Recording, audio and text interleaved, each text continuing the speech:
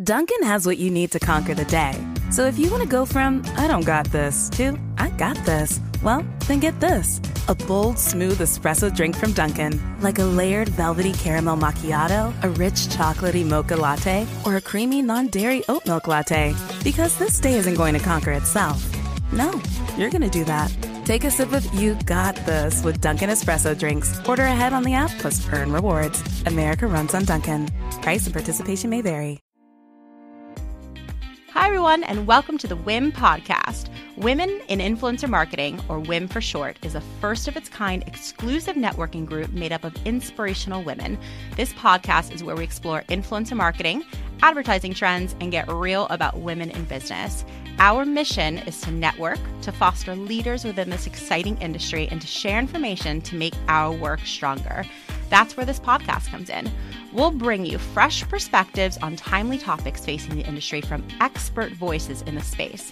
Find us wherever you download podcasts, and of course, you can always find us at iamwim.com. That's iamwim.com.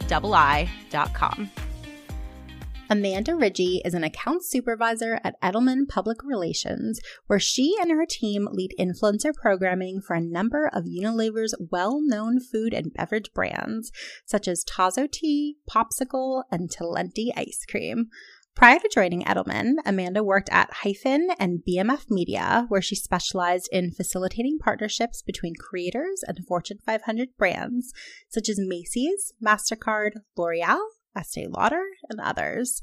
Outside the office, Amanda has been on the front lines of major branded activations, which have surrounded key cultural moments, including the Grammys, New York Fashion Week, festival season, and more. All right. Amanda, thank you so much for being on today. It's such a pleasure to have you. How are you doing? Doing great. I'm keeping busy, excited to be here chatting with you amidst everything going on in the world. It's really nice to see a familiar face and, just catch up. Agreed. It's never been as nice to see a familiar face. Than now when we're not seeing as many faces as we're used to. So it's really, really nice. And, talking about familiar faces, I have seen you at WIM events. I see you supporting the group, whether it's your face at an event or whether it's your name in the Facebook group. I just personally want to thank you for being such a incredible member and being so active and supportive of the community. I know it's not just me that notices it. If I'm noticing it, I know that everybody else is too. So, just thank you for being such a great member of our community. Thank you for having me. I know I've told you this a million times, but I love being a part of your group, and it's brought forth so many amazing professional opportunities as well as opportunities to build friendships. Well, we're appreciative of it too, very, very, very much so, honestly, because it's just I don't know, you have a networking group, and a networking group is only as good as its members. There's no way around that. So speaking of our other members, there are other members also from Edelman who are part of the group. You guys are always active in the group. You represent really proudly the company that you guys are with. You guys have offices all over the country, I think all over the world, if I'm not mistaken. Working for such a large company, I can only imagine that it's a source of pride for you. Talk to us a little bit about your journey and how you got to where you are today. Sure. So at Edelman, I've been here for just shy of a year.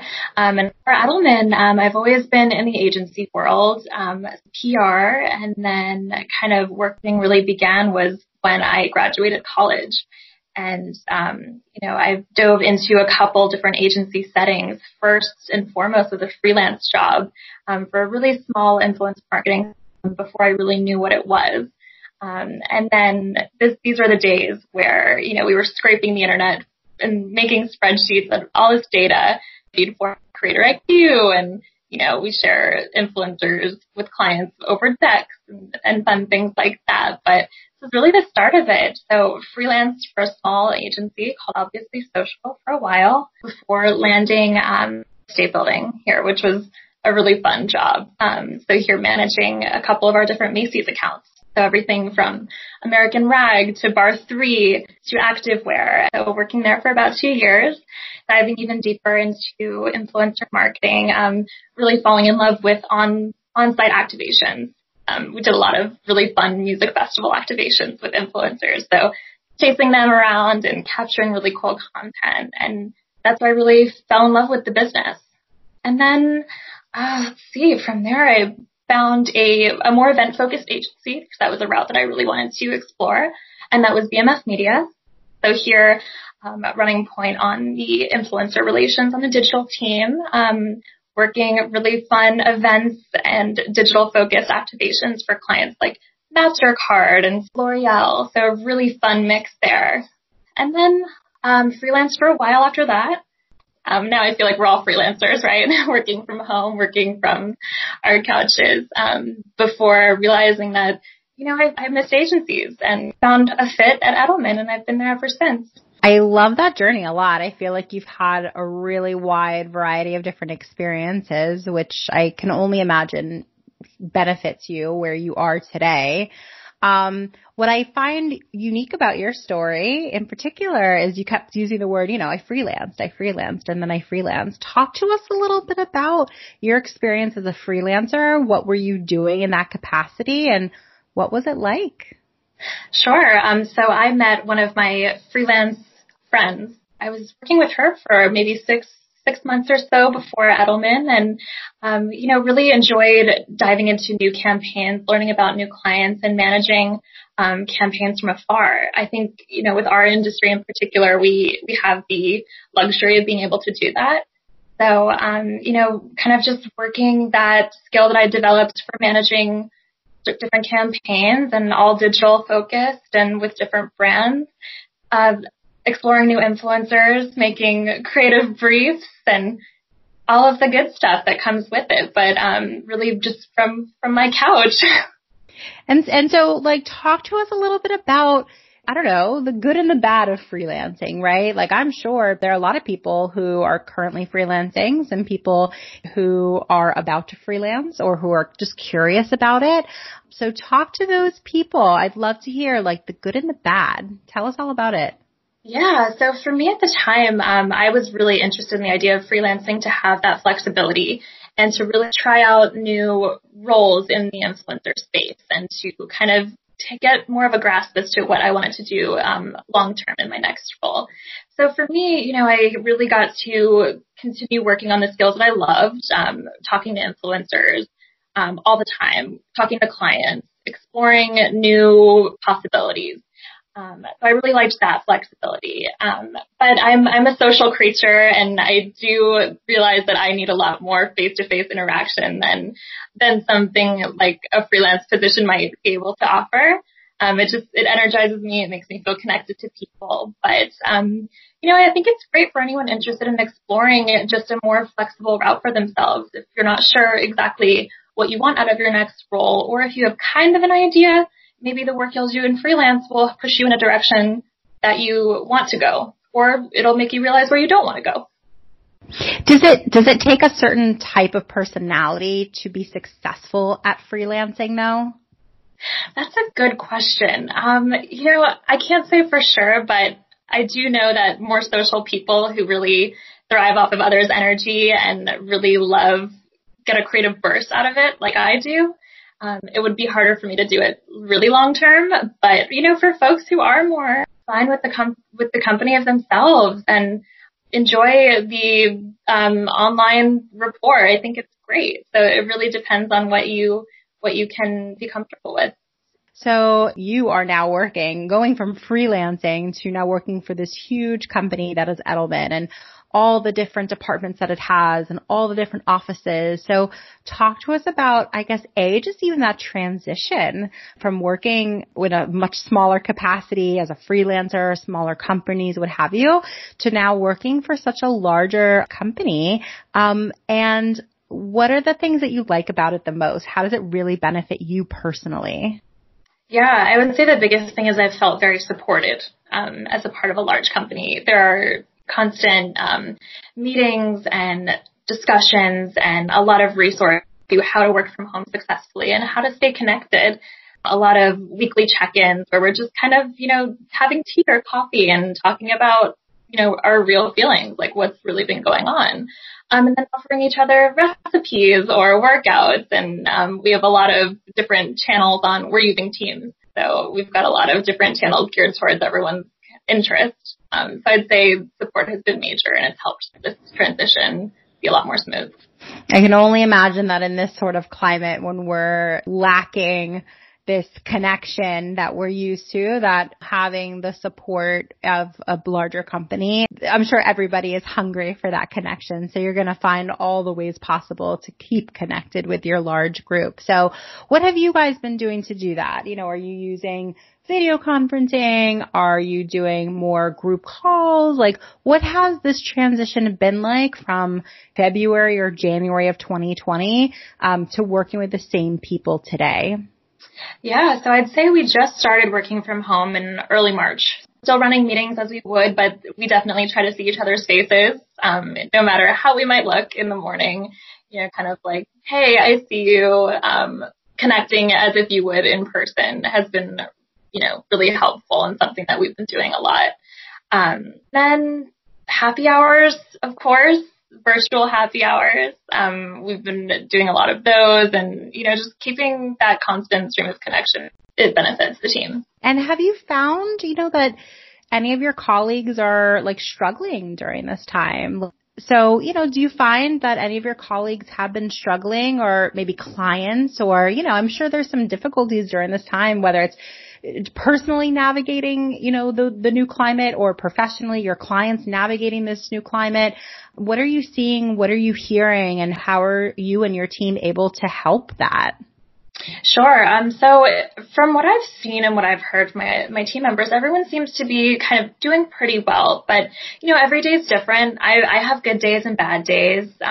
Today I feel great. I'm taking some time to chat with you and about the industry, and, I'm going to take a really nice walk later. But some days I'm really busy and I have a lot of meetings, and, it's hard to compartmentalize. Sometimes you can't fall asleep because you've been working in your bedroom all day, and it's like, is this my office? This is my bedroom. So I try to take it day by day and just remind myself that, I'm healthy. Things are going to be okay. And this is temporary. It is temporary. And you and I, although we're talking over Skype right now, we are technically both in New York City. And so, we're kind of we're in the epicenter of where everything is going on. So I think it's even more relevant to ask you personally, how are you feeling? How are you doing? I mean, you're in Manhattan. And, it's, what you were saying before is so true. Sometimes you're like, this is my bedroom, this is my living room, but this is also my office. And how to compartmentalize that, when to shut off, what hours of the day am I going to be productive? Should I be so regimented, or should I be more easy on myself? So we're all figuring it out. I don't have the answers. I don't know if you have the answers. But are there things that you sort of tried, anything that's helped, or anything that you're like, okay, this is not working for me. I'm going to scrap that. Definitely. Reading the news in the morning, I will not do anymore. Because that's an easy way to get yourself all worked up, and it can, feed into your workday, and that's not a good headspace to be in, especially when you have a lot to do. And finding little projects has helped me. I bought an adult coloring book the other day that I have to say has really helped my mind just turn off at the end of the day. So silly things like that. But finding little things, troubleshooting has helped. Yeah, I think that's great. I think that we've spoken on so many episodes of this podcast in particular, whether it's times during COVID or a regular day before any of this was a thing, about just keeping your mind and your body healthy. So I would say, as someone who doesn't always prioritize staying physically active, I've never been a gym person. I'll take a yoga class a few times a year if it's a good year, if I'm being honest. But, now it seems to be a really important time to just get some sort of physical activity in, to get some sunlight in, or supplement with some vitamins or vitamin D or, something like that. There's so many free resources right now that are available. Things like fitness classes are absolutely blowing up. Obviously in the influencer space, I've seen that personally. I've seen, Course Horse is one. I don't know if you're familiar with Course Horse, but they've got virtual classes now, which is pretty cool. So many free things. So whether it's just staying physically active or taking something that just enriches your mind, could be something really interesting. I was listening to a podcast yesterday, actually, and they were saying something like, imagine if you had started your own business during a time like this, when you potentially had 2, maybe 3 months of focused time that you just never used to have, whether it's, before work, after work, whether it's starting a business or just focusing on a hobby, but all this found time. Imagine how much better your skills would be at that hobby, your business would be in the long run and things like that. So I don't know. I'll speak personally. I'll say that in the past, 2 to 3 weeks, it's been a little bit of a negative space, if I'm being honest. There's just so much going on, man. It's overwhelming. And I don't know if I turned a corner or if my friends or colleagues have just really inspired me, but I am so much about this is a new week. Let's turn a corner. Let's take advantage of this time that we have. Let's, use this time that we never had before to just build on something that we didn't have the opportunity to explore before. So whether it's business related, personal, like a workout routine, what's your thing? With this time, if you were to be able to, really focus in on all right, tonight I'm going to do this for myself, what would you do? Cleaning. I have to say, I wish it was working out, but I've never loved going to the gym. I do it just enough to feel good. But, for me, I feel so much better if every part of my house is clean, or if if I can spend time with my fiance, Nick. But trying to just connect and do little things that keep my mind busy, but also just that make my space feel positive. Okay, I don't know. Yes. Yes, I have had the same exact experience as you with cleaning. And I don't know, do you feel like you're also getting some stress out? Are you a stress cleaner, or do you you are? Okay. I am. I'm such a stress cleaner, and I'm always just picking up things around the house, and Nick, my fiance, jokes that I put things in silly places, because I just need them out of sight, out of mind. Oh my God. But yes, just putting things away in their own place, or having them in a cabinet so you just don't see clutter. Yep. It's huge. Oh my God. Do you find yourself organizing things like you didn't before? Are you just keeping your workspace clean? What is it exactly? Absolutely. I cleaned out my closet 2 weeks ago. Then last week I organized my jewelry. What did I do this week? Then I organized all of my pantry. I think the space has had a nice spring clean. But how about you? I am constantly cleaning up after a 4.5-year-old. So oh, yes. I don't know that it's ever perfectly clean. But I've been motivated, and I would say I've been in the mood to do it more than I ever have, after commuting and after a long stressful day at the office. That's the last thing I'd want to do. I'm enjoying it, and I'm not I seem to be making more space to do it. But the truth is if you just drill it down, it's just that after everything is so clean and put away, it just you feel so much more comfortable in this space that you're locked in for a few weeks. So that's been really nice. And then cooking, I don't know, I kind of go in and out of phases of cooking. living in Manhattan, like I am all about Grubhub and Seamless most days, if I'm being honest, like of course, especially after a long work day, right? Like the idea of then grocery shopping and then cooking everything, it's too much. You know what we subscribe to, and this is so not an ad on this podcast, we actually subscribe to Dinnerly. Have you ever heard of them? I haven't. Okay, so it's like a Blue Apron. It's like a HelloFresh, say like similar sort of thing. I'm a really picky eater. I eat like a 5-year-old. It's so embarrassing. And Dinnerly, to be like, it's not that adventurous of food, but it's like adventurous enough that you get a little bit of variety, but it's nice. It's giving us something to do. We get like 3 meals a week and we make sure that we cook those 3 meals. We've been cooking so much more and just like, I don't know, having that routine. Maybe it's the routine of cleaning, of cooking. It's a way to sort of like wind your brain down at the end of the night and sort of like reset a little bit.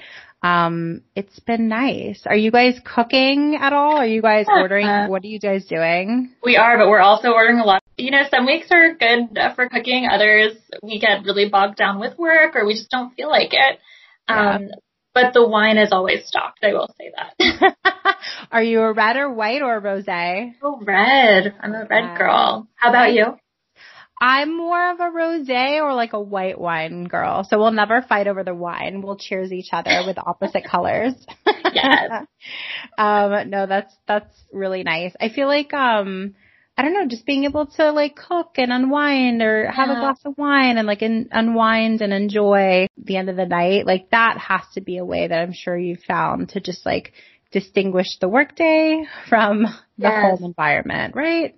It's definitely going to be a process for me, but for a little while, do whatever I can to keep my mind occupied for the rest of the night. Definitely. Talk to me a little bit about your clients. You know, we can easily go on your website, like Edelman's site, and see like all the amazing, huge clients that you guys as an agency work with. Which are the ones that you specifically work with? Because I'd love to dive a little bit more into their work during this time, but even beyond that.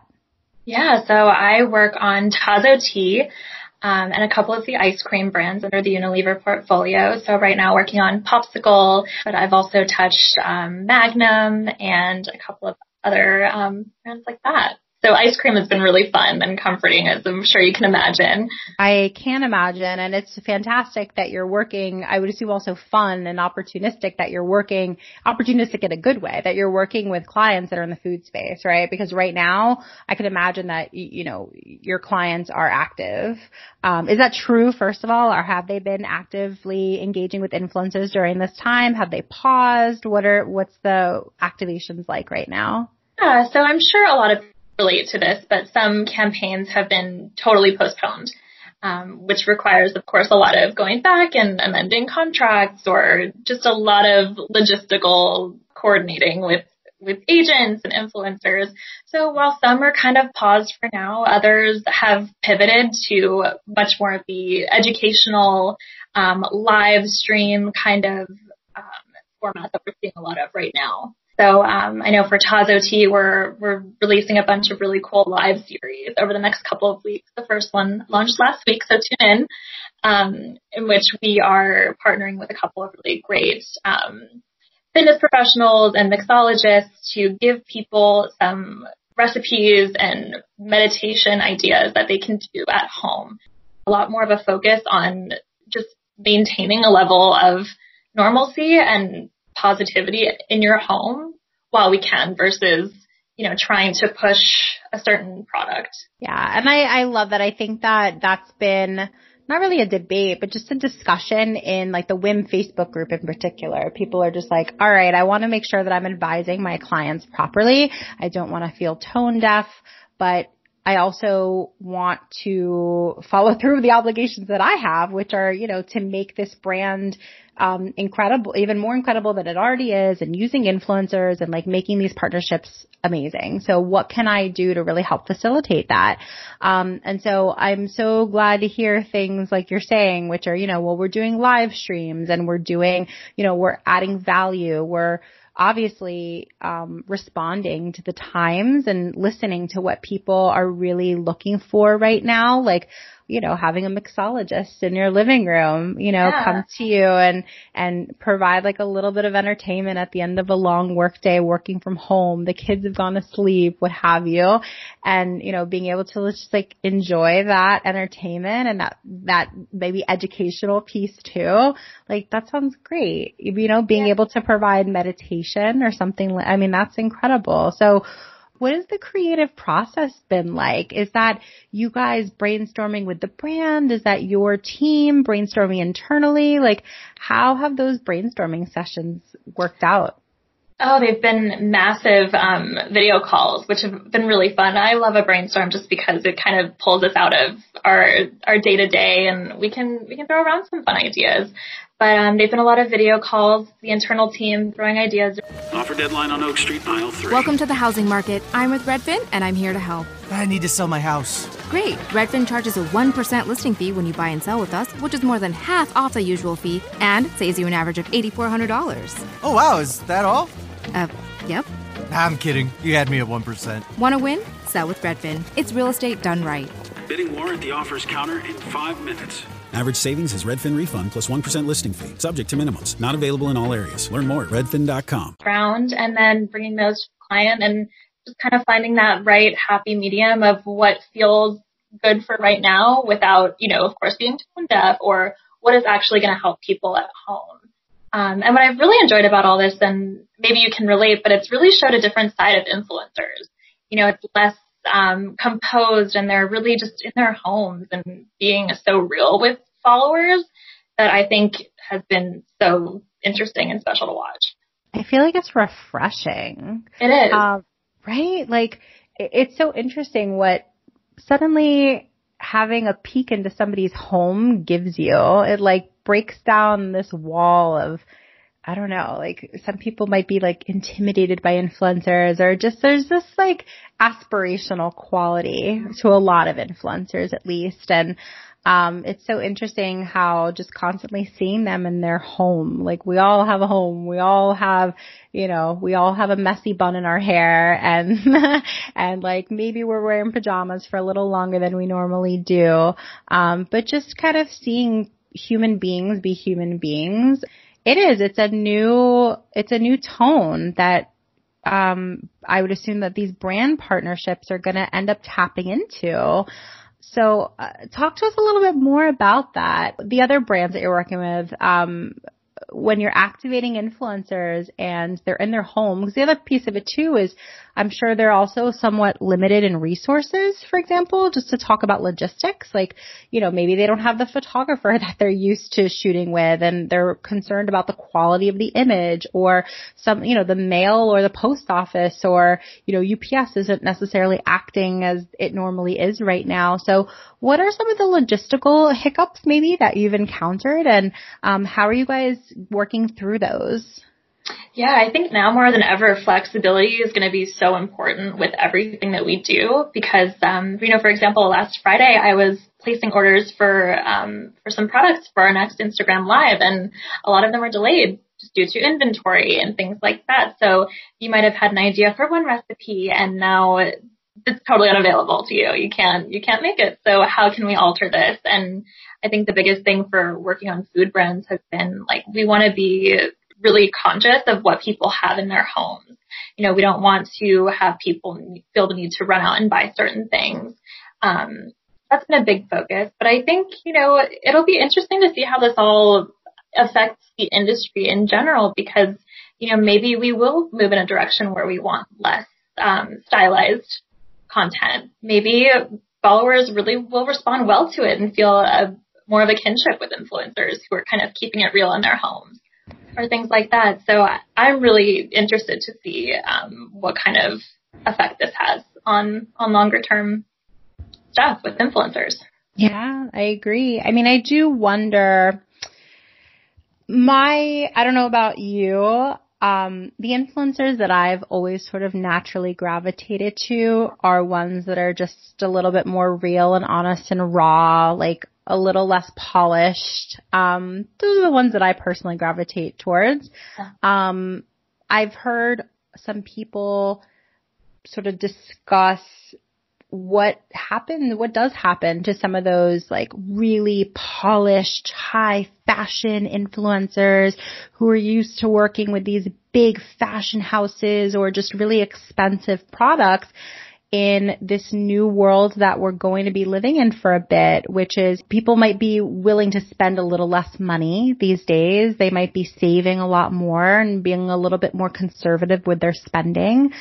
And again, like just this general sensitivity to, even if it doesn't directly affect you and you're one of the fortunate ones that like has a job, you're just working from home, you haven't taken a pay cut, like things like that, and you're very fortunate that there are people out there who like you have to be aware, you should be aware of other people's circumstances. My question for you is, how do you remain relevant in the influencer space in particular? What would you tell some of these brands? I would just say coming at whatever your goal is with a level of humanity and flexibility, just knowing that, people are really paying attention to what a brand is saying on social right now. So making sure that that messaging doesn't come off as tone deaf and you really aren't trying to push a certain product or service. And if you are, how are you doing it to help people?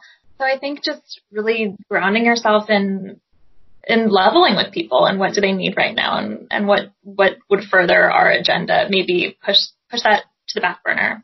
I think that's so spot on.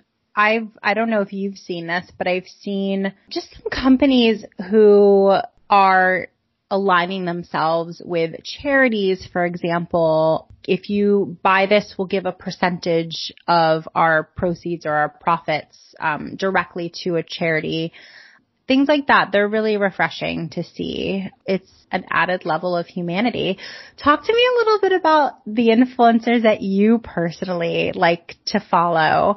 I'm sure there's a bit of your personal preferences infused in the recommendations that you make to brands. It's a combination. Right? It's got to be people that you're genuinely enthusiastic about, but of course they they fit for that brand. Talk to us a little bit about just like who you personally like to follow. Yeah, of course. I know I'm so guilty, too, of just pushing influencers that I personally love and have relationships with because I know what they can bring to a table for, like, a client, whereas, sometimes it's less obvious if someone's just scrolling through your feed. But I love to partner with influencers who, can own their content. They know what works well on their channel. They know their style. They just have a real sense of who they are and what their followers want. That's always so helpful because I'm sure you've probably worked with so many influencers who have an amazing feed or, a ton of followers, but they still need a lot of hand-holding along the way. Independent creators who can stand behind their work and also, back it up too. Like if maybe it isn't coming through the way a client wants, maybe hearing from them and why did they go a route they did. Just having a voice in that way, I think really sets people apart. And so that's the creative part of who you like to follow. Talk to me more about the professionalism part. Like, if there is an influencer that you work with on a campaign and they're doing X, Y, Z, this would like almost guarantee that you will advocate for them next time. You'll try to hire them again. What does that look like to you? Oh, yeah. Deadlines, major. I need you to hit your deadlines. Also, copy and branding. I can't even tell you how many times I've had influencers submit copy that doesn't have the right brand tag or handle, hashtag, anything. And you're like, how did this happen? So I think just paying attention to the details and, I try to be overly prescriptive too when I work with influencers, which, it could come off as a little like, but, I like to give them everything they need right up front. Like, here are your brand tags. Here's everything. Here are the key points. And really just putting the onus on them. But I think accountability is huge, and it really does make you go back to those folks again and again. Definitely. I would probably venture to say maybe it's half and half, where you're working half with influencers directly, maybe half managers or agents. Is that percentage accurate, or is it more agents or managers? What would you say? I'd say it's like 90% agents now. But wow. I think, because influencers are really needing support for people who can pitch them and, put them out there into the world, whereas maybe sometimes influencer schedules, they don't allow them to do as much proactive searching for work or aligning with the right brands. So for those agents and managers listening, what would you say would help them continue to work with you or to work with you, and things that they should avoid? I think proofreading, you can tell when an agent has proofread their influencer's copy, or, just making sure that everything that you are counting on them for is given back to you when it is time to present to a client. Because if it's not, then you get to a place you have to go back to the influencer and say, I need these edits and this and that can delay your schedule. So I love your platform specifically because it's so clear, and you're like, what do you need? List everything, and it's all there, and it's so easy to use. I appreciate that. Thank you. I appreciate that. So proofreading, I hear that all the time. You are certainly not the first person to say that, which kind of blows my mind. So please, agents and managers listening, you do that detailed work that I think you were just asking the influencers to do.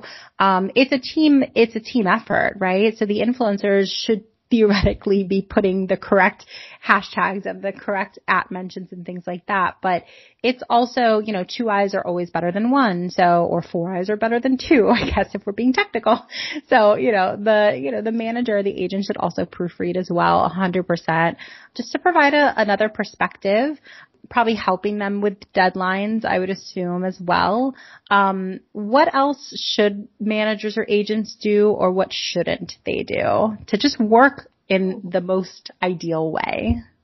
I love a collaborative effort, and that sometimes, from working at an agency, you tend to go back to the managers who you've had really great experiences with in the past. So I think managers who can just really help kind of nudge their influencers to meet deadlines and to kind of produce the best content they possibly can, or maybe bounce ideas off of them. I found that the more hands-on managers are really my favorite personally to work with, because you can tell that they put a lot of love and attention into their clients and their work. And ultimately, with everyone putting their hands in and working together, it makes the best outcome. It's about the relationships that you're building with these specific agents.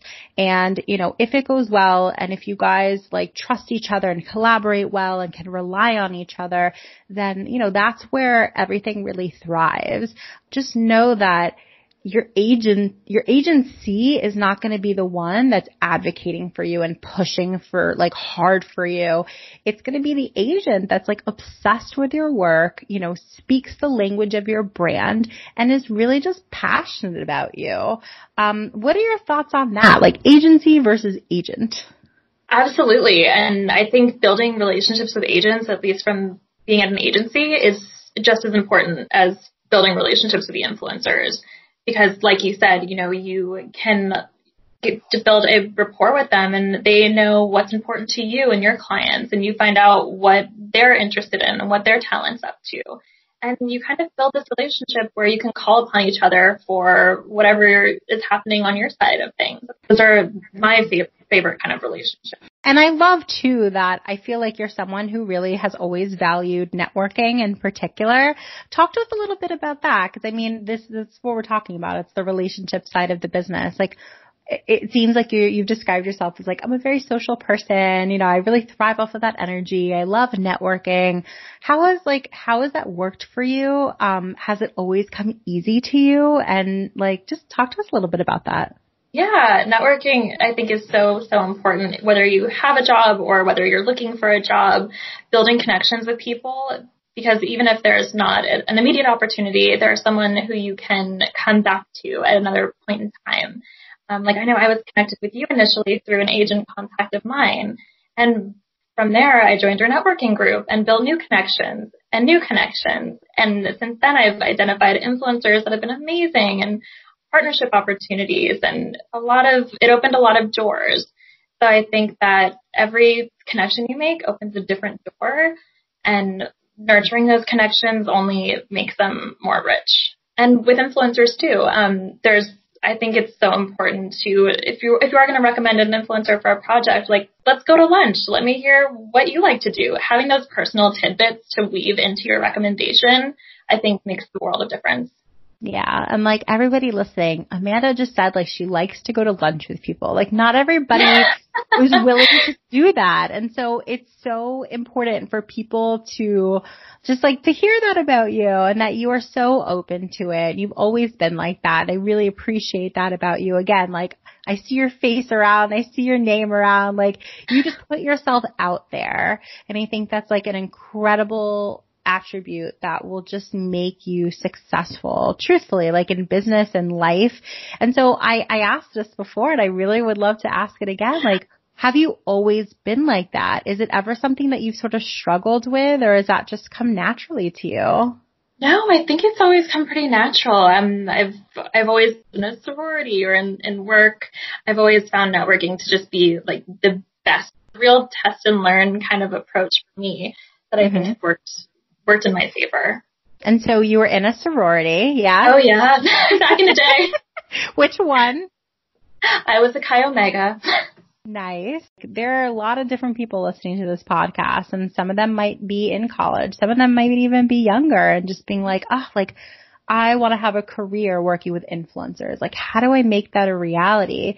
What would you tell younger women or younger girls who are listening to this podcast of just how to be successful as a woman in business? Would you suggest joining sororities? What other things do you suggest that they would do from an earlier age? Yeah, I mean, everyone's interests are different, but for me, that was helpful in kind of perfecting the elevator pitch of yourself, before you entered the professional world. Like, what are those points that you want to express to people? And can you say it quickly? Because we all know attention spans are short, especially now. And that helps me it's of course something that we're always going to be evolving over time. But, that helped in the early days of my career. But what are your bullet points? What are your selling points? What can you bring to the table? And kind of get to those points quickly, but also making them conversational for other people to weigh in. And just connecting with people, asking them questions. Being a listener is so important, because if you're just talking about yourself the whole time, how can you hear what's important to other people and what they're looking for? That is so, so key. Yeah, absolutely. Just listening, but also like, how do you, I don't know, what you just said really rang true. It's like, how do you even know what they're looking for? How do you even know what they need in order to bring something of value? Maybe you have a lot of valuable attributes to bring to the table, but it would be most relevant to bring the one that they specifically need. So asking the right questions and being inquisitive and it's such a good attribute to have. Like, I hope that people can learn that attribute if they don't naturally have it. I don't know if they can. Like, what do you think? Do you think that people can learn to be better at that? Probably. Sure. But I think, sometimes you have to fail a couple times, or you don't get that job that you want, or if you do, maybe it winds up not being the right fit. So learning from your experiences, that's been major for me. I've worked at a couple of different agencies, and some have been great. Some have really changed who I am as a person. But it's all a learning experience. And I've been honest about that in interviews too, which maybe helps, maybe doesn't. I don't know. I'm curious what you think as an interviewer, but, coming at your conversations with a level of honesty. And like, if someone's looking for a certain attribute that maybe isn't your strongest, it's okay to say that, but it's also okay to let them know why. 100%.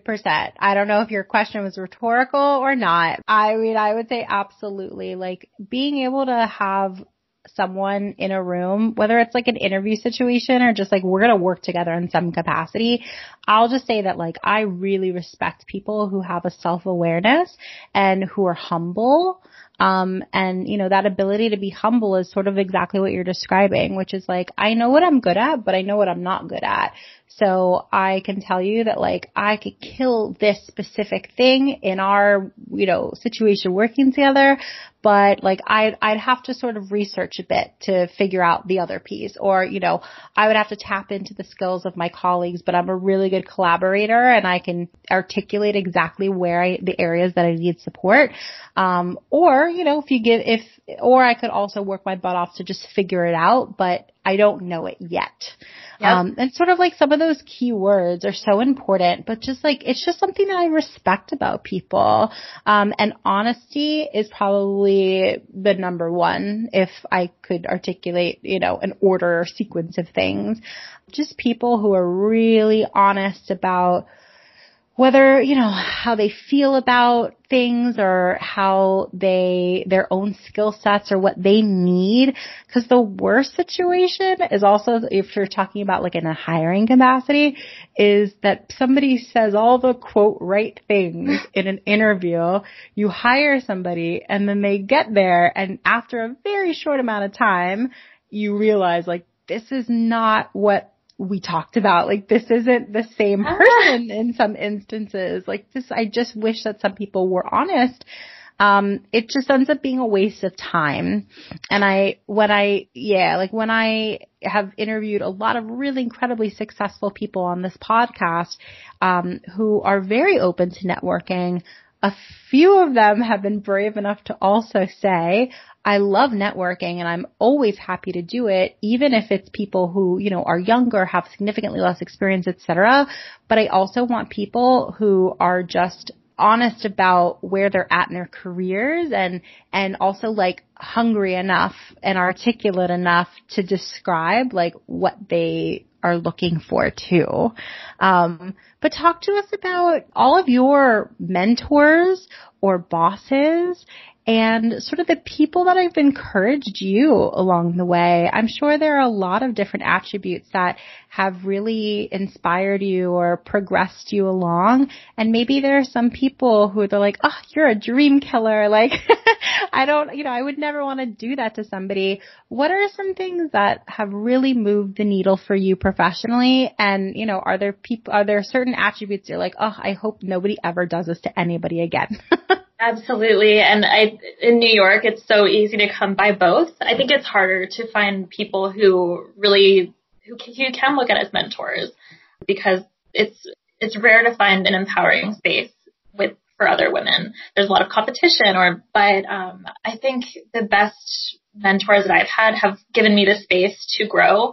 They haven't micromanaged. They've told me like, figure it out. If you again, that you can easily find the answer to. I found that bothers people. And, the best piece of advice that I've ever received is you can figure this out. And if you can't, we'll work on it.